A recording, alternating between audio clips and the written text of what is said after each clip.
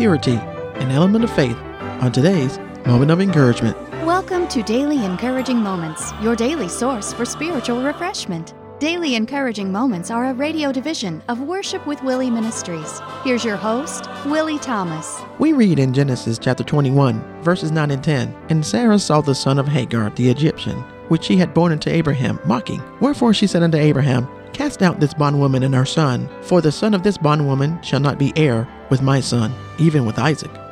Sarah knew that the inheritance belonged unto Isaac, not Ishmael. She made provisions for the true and pure son to receive the blessing. We also see that she made a division from the pure and impure seed.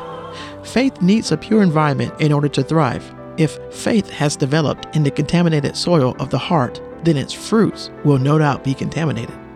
When we take the time to ensure that our faith has a pure environment and diligently insist that we keep it that way, we produce pure religion undefiled, which will give you and those that come into contact with you a moment of encouragement. For more information or to search our archive, visit www.worshipwithwillie.org/daily-encouraging-moments. Tune in again and stay encouraged.